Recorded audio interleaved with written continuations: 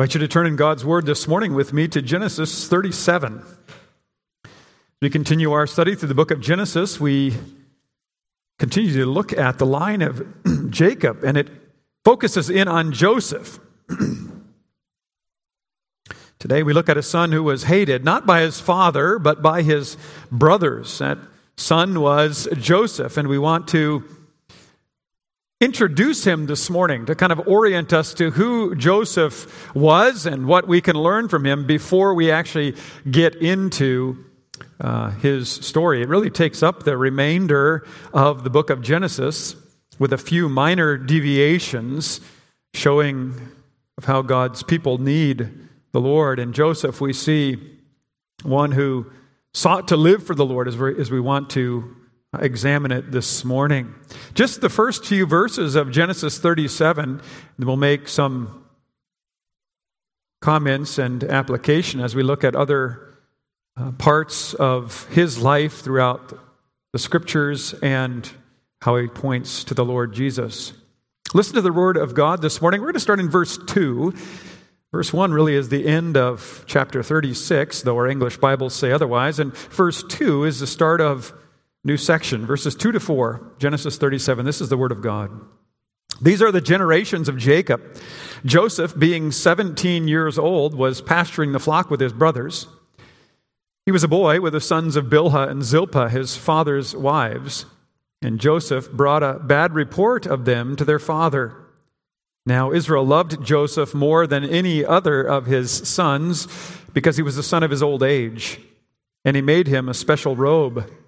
But when his brothers saw that their father loved him more than all his brothers, they hated him and could not speak peacefully to him. This is the Word of God. May He bring insight and understanding to it this morning. The congregation, as we come to this new section in Genesis, this last section in the book of Genesis, we've heard about Esau's line, and now we're looking at Jacob's line, and we really focus in on one of Jacob's sons in particular, that is Joseph. People of Israel hearing this book, you remember when they wrote, this book was written, it was written by Moses under the inspiration of the Holy Spirit, and it was given to the people in the wilderness. They would have reflected upon Joseph as a very major person in their history. They wouldn't have missed that he was the one upon whom they were to focus, because Joseph was the one, as we're going to see, was sold into slavery in Egypt, but also one who delivered the people of God, the line of God's people, from certain death. And what we want to see this morning is that Joseph's life is something of a picture of how we go through life. Joseph suffered, and only after suffering and going through much trial and tribulation, he was exalted. As Joseph gets introduced, there are some striking facts that we notice about him that I want to bring to your attention this morning. First, though we read a lot about Joseph, if you look through the Scriptures, there's not a bad word said about Joseph anywhere in the Scriptures. You can look through the Scriptures, you can see where he appears. There's not a single word that speaks of Joseph's wrong behavior. Very interesting to note that. Something that I hadn't really thought about until I looked at it. James Boyce puts it this way: like all people, Joseph certainly had a sinful nature, but we're not told of any outward expression of it. Now, certainly it was Joseph's faith that saved him, faith in the Lord Jesus Christ. We see that in Hebrews chapter 11, that he's spoken of as a man of faith. Yet the fact that nothing bad is said about him must be remembered as we begin a study on his life. It's very interesting that we would take note of that before we come into his life, for then we look differently at this person, at Joseph. Another striking fact is, in spite of that wonderful fact, there's not much said about him in the New Testament. He's given his stellar character. We might think that he'd be everywhere in the New Testament. Well, remember Joseph. Look back to Joseph. He's mentioned 4 times, and in each of those recounting of him it's almost in passing, a passing statement, very little comment made. Third, he's also never quoted in the New Testament. Now we have other words, other things said about the saints in the Old Testament. We have more words of Joseph than we have of any other character in the Old Testament. We would expect that he would be quoted in the New Testament. He's never quoted, not once. I don't know why that is. To be honest with you, I was, again, surprised by that, and it made me think and reflect upon that. We'll see, I think, more why that's so as we move forward in our series in Genesis. And fourthly, Jesus does not refer to Joseph. Jesus will talk about Abraham, Jesus will talk about Isaac and Jacob, and he says nothing about Joseph. Again, we would expect that he would say something about Joseph, given that he's such a central figure in Israel's history, as we'll see in the weeks ahead, Lord willing. But except for a few scattered references throughout the Old Testament, a few in the New Testament, we're really led to interpret Joseph's story from the narrative itself. And we want to reflect a little on his earlier years as we introduce him this morning. It isn't until chapter 37 that we're introduced to him. We read about him, his birth, but it isn't until he's 17 years old that we are introduced to him. We don't know much by way of clear word on Joseph, but we know what his house was like as he grew up. And we want to think about that just for a little bit this morning and see if we can't see ourselves in Joseph's story. He's born to Jacob's favored wife, and he's still a young child. His father brought him back to Canaan, back to the area of promise where they were called to live, but not before. Children, you remember this. His grandfather came trying to run them down, his angry grandfather, Laban. If you remember, they were going away. Jacob had taken his flock while his Laban was gone, the children's grandfather. And when Laban heard about it, he ran after them, and he was angry, and he said he could harm them, right? He could do them serious injury, but God would not allow him to say even an evil word to Jacob. Imagine Joseph as he's thinking about this, as his angry grandfather threatens them. Well, they move on from there. Laban goes back home, and Jacob presses on with his family, with Joseph in tow. And just after this, there's another anxious event where Jacob has to meet his brother Esau, and he's not sure if Esau is going to receive him or kill him.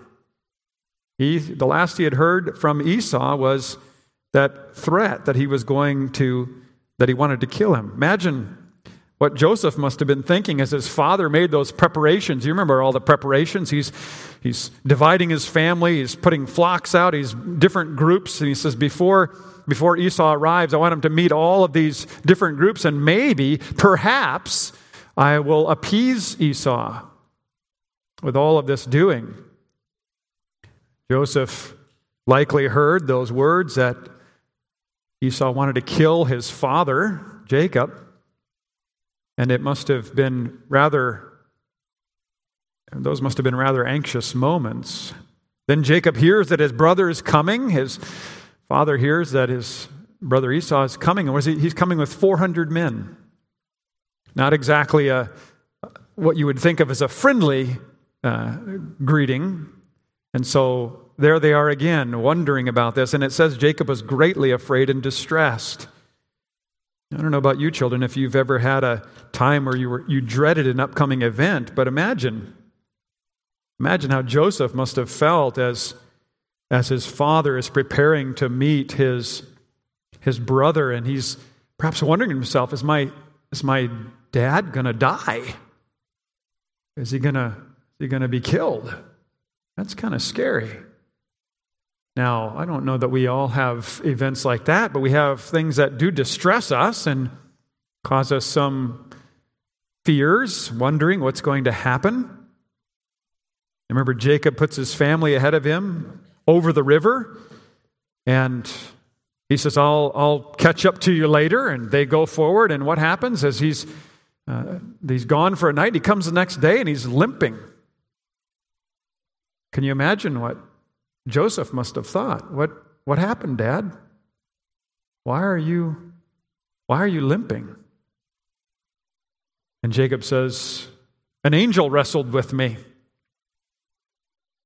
and told me that I would be blessed. But I'm reminded that I must trust in him, that I must submit to him. Well, that certainly would have made an impact on Joseph. It was a limp that his father didn't lose for the rest of his life. Sometimes things happen to us, and they're maybe not that outwardly visible, but they make an impact on us. They leave us for the rest of our lives reflecting upon how that happened. How did I get that? Maybe it's an outward. How did I get that scar? How did that experience come to me? And Joseph must have wondered about this. Well, here's application for you this morning, fathers and mothers, as you parent your children, or grandparents as you parent your or you show leadership to your grandkids. You have a challenge to you to remind them that the Lord carries us through those trials and tribulations. Perhaps they have difficulties, they have challenges. They say, I don't know what to do with this, Dad. I don't know what to do with this, Mom. Grandpa, Grandma, I don't know what to do.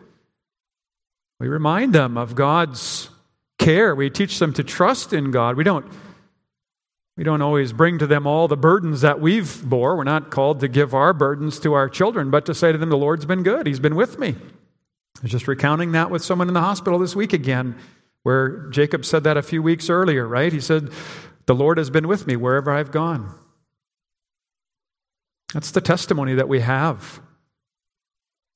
The Lord becomes real when we can testify to it. We don't want to. Our faith in God is not something that's to be held to ourselves and say, "Well, I just have this relationship, me and Jesus." It's to be shared. We're to be talking about it and saying, children, to our neighbors, the Lord is real, and we can imagine that Joseph must have realized this is real. My dad is limping as a result of his struggle with the Lord. But at the same time, we have things that militate against that. What else is happening in Joseph's life? What are his brothers doing? I'm just going through the previous chapters as we're walking through this together. His brothers go and they kill every man in Shechem out of revenge for what one man did to their sister. Joseph must have thought, I don't know if that's how we should go about this. This isn't how we're supposed to act. He's wrestling with all what he's experiencing and what he hears, what he knows, and which message are we going to listen to, right? There's a right way and there's a wrong way. If you've been reading the devotional, Nearer to God, that whole idea of wisdom and the two ways, right? One calls out, go this way. The other calls out, go this way. The right path. Joseph is trying to figure out what's going on. Well, the next event in the biblical narrative, what does Jacob say? Jacob says, we're going on to Bethel, and I want you to put away all your other gods, everything that you've been serving, all those allegiances, all of those practices that are part of that life. I want you to get rid of them because we're going to serve the Lord. When they arrived there at Bethel, we can imagine that Jacob showed his sons, this is where the Lord met me. This is where the Lord came near. Bethel, the house of God. Remember that picture in the previous chapters where he came down, chapter 28, and spoke to Jacob and promised blessing. What a powerful moment that must have been for Joseph. But then life comes with its challenges again. What do we have? 3 deaths in quick succession. Deborah, nursemaid of Rebekah, and then the death of his own mother, Rachel, and then the death of his grandfather, Isaac. Challenging again. Is the Lord with us? What's going on here? How are we going to get through this? We're not told what Joseph's thinking through this time, but we're just remembering what is it that Joseph deals with, because we want to remember of how he speaks later in life. We'll get to that in a few moments. But these events shape us, don't they? All of these experiences, all the conversations that we have, all the threats, all the challenges, and we have to remember how to respond. Each event is pressing us towards God. We need Him. We need to remember the brevity of life. We need to remember that He's sovereign over every event in our lives. I don't know that I fully appreciated that when I was younger, so I'm telling you, young people, appreciate that. Know that. Recognize that God is sovereign over every event in your life, every one of them. So that you don't have the wrong attitude and have hatred for that person that's maybe bullying you, or for that person who ignores you or whatever, and you think, this isn't right. No, there are a lot of things that aren't right in life, and there are things that should be corrected. And Joseph speaks truth, and he speaks into these situations. I'm not saying we don't do that, but in them we recognize that God is still there to hear us. He's with us. And He helps us. Joseph's being prepared for some very difficult experiences. Friends, God shapes all of us through our experiences from a young age. Dave and Christine, wherever she is, we know she's listening. This is a reminder to you, right? To lead Charlie and to lead your boys, to remind them that God is with them and with you, sovereign over every event in their life, so that they might walk with Him, that when they are feeling afraid, they might look to Him. That's that call that we have to teach and to instruct them, to pray for them, to set godly example for them. Joseph sets example of a godly life, as we're going to see in the weeks ahead. He responds in the end to the wicked plot. Spoiler alert, getting to the end of the story. He responds in the end when his brothers are reunited with him, and then after his father dies, and they're worried about what Joseph's going to do. He says, "You meant what you did for evil, but God meant it for good, to the saving of many lives." He apparently knew how to bring his troubles to the Lord and to find peace in Him. Not only that, while he's away from home, he's not compromising his faith, as we're going to see. He's not doing what he knows to be wrong. Though his parents are not near, though they aren't there to guide and direct him, he remembers what is right and seeks to live according to God's commands. James Boyce says this about Joseph: God was always the chief and determining reality in Joseph's life. What a wonderful motto for us, a driving principle for us in life, to have God as our chief and determining reality. And these must have been wonderful words for the Israelites as they're wandering in the wilderness, and they're surrounded by what? Many gods, many temptations, many trials. And they read about Joseph and they say, boy, that's amazing how he did not compromise his faith, how he lived for the Lord. They should have, if they didn't, they should have reflected upon those words and been encouraged by them. Well, we also can't miss how Joseph points forward to the one who was to come, the Messiah of God. I want to think about some of those parallels. Perhaps some of them have already been brought to your minds as we've thought through a little bit, or reviewed rather, the story of Jacob and his son Joseph. When Joseph grew and was old enough to be with his brothers, he went out with them, and we're told that he was hated by them. Verse 4, hated by them. Well, let's look at the background a little bit of that hatred. Joseph was loved by his father, given a special calling. And the reason I read as I did that verse, the third verse this morning, is the Hebrew there is not so clear that it's a robe of many colors. I know that ruins all the Sunday school stories. I'm sorry about that.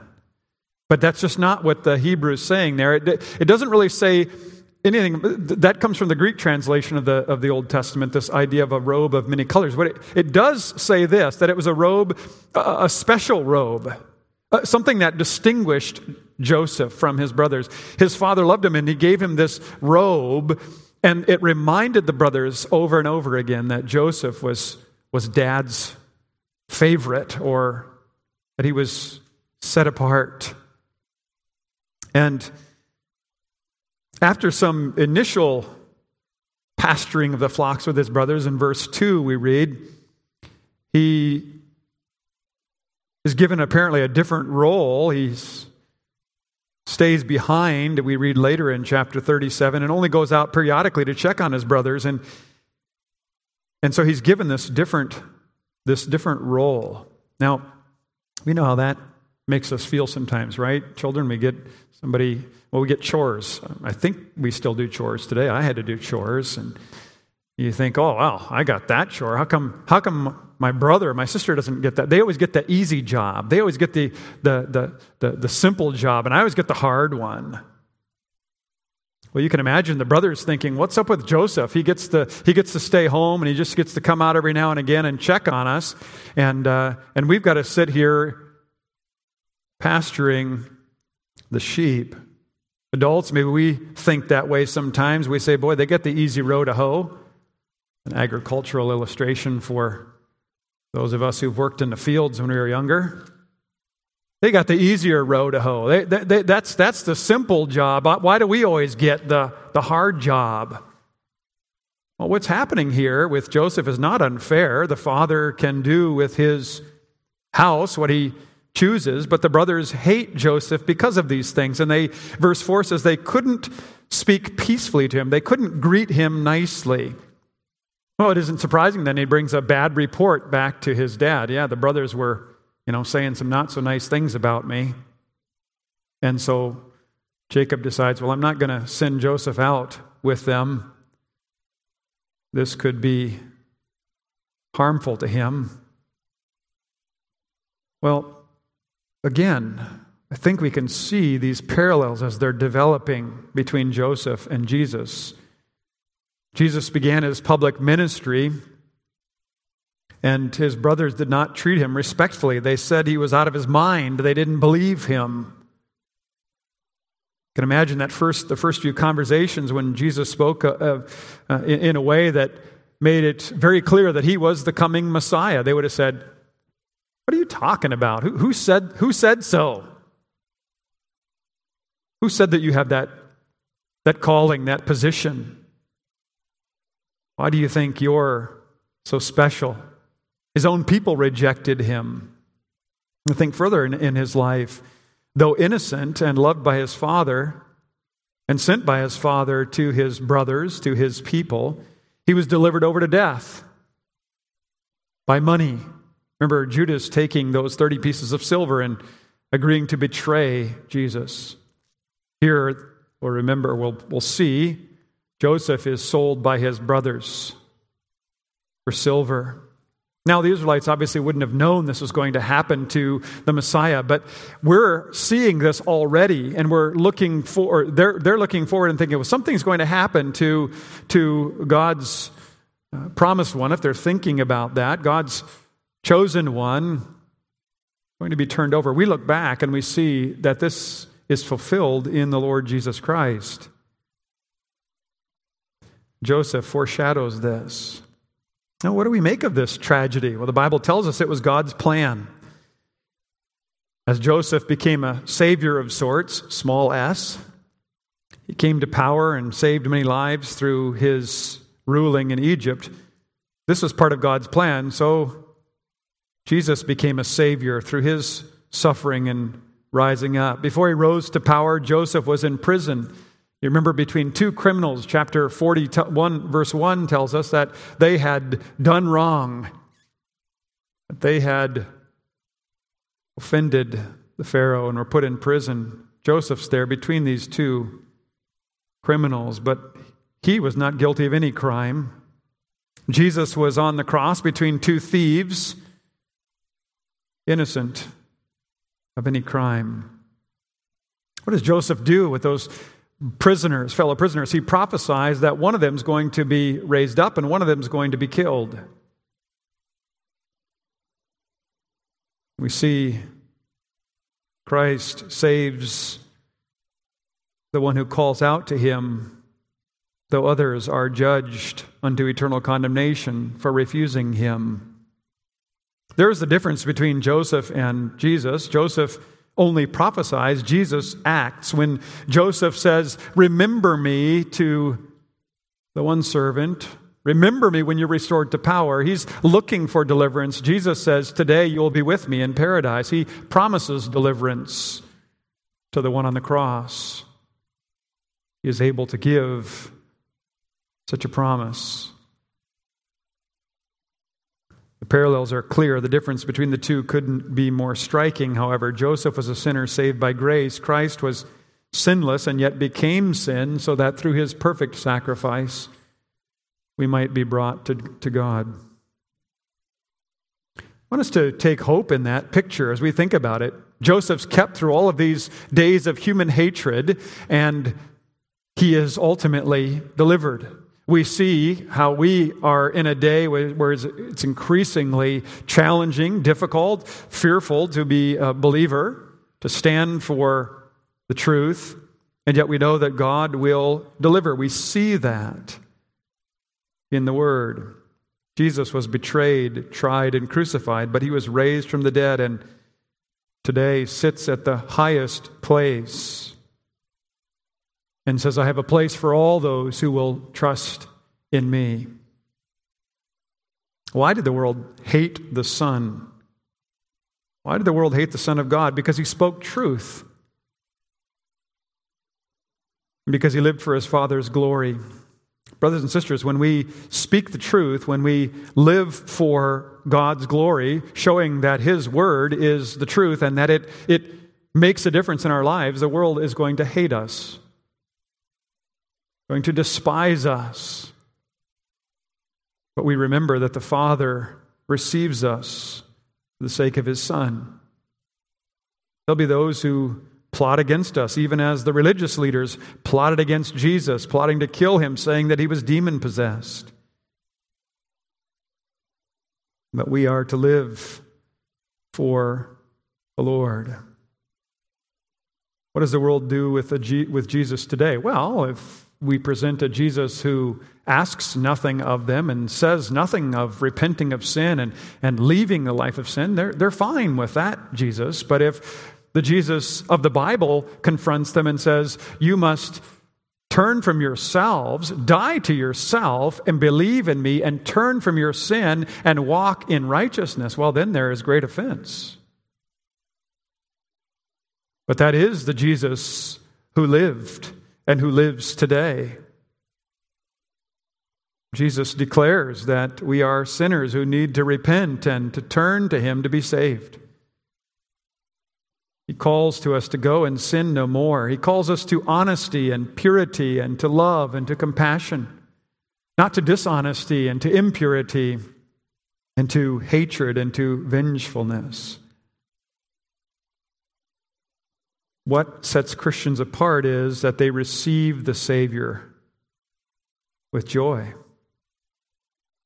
There's that final parallel I want to make this morning. Joseph's brothers could not give a kind word to him. They could not speak peacefully to him. What about us when Jesus comes and calls? Can we speak peacefully to him? Do we look to him with delight and with joy? Or do we have not a kind word for him? Why did Joseph's brothers not like him? Because he was unlike them. He sought to do what his father wanted, commanded. He sought to live for the Lord. The brothers acted out vengefully with hatred. Christ is altogether unlike us. He is without sin, but he is our elder brother, the one who has opened the way for us to eternal life. if we look to him. Well, the book of Genesis tells the story of mankind. And in this last section, teaches us about the Son who came to deliver us from certain death. We want to ask the Lord to give us ears to hear and eyes to see the glories of his Son, and to remember that this Son is the one whom he loves, the one whom we must receive with faith and with much joy. Let's ask him to do that. Let's pray. Heavenly Father, as we remember the importance of your Son, the one whom you loved, that the world hates, Lord, we pray that you would help us to see more clearly what he has done,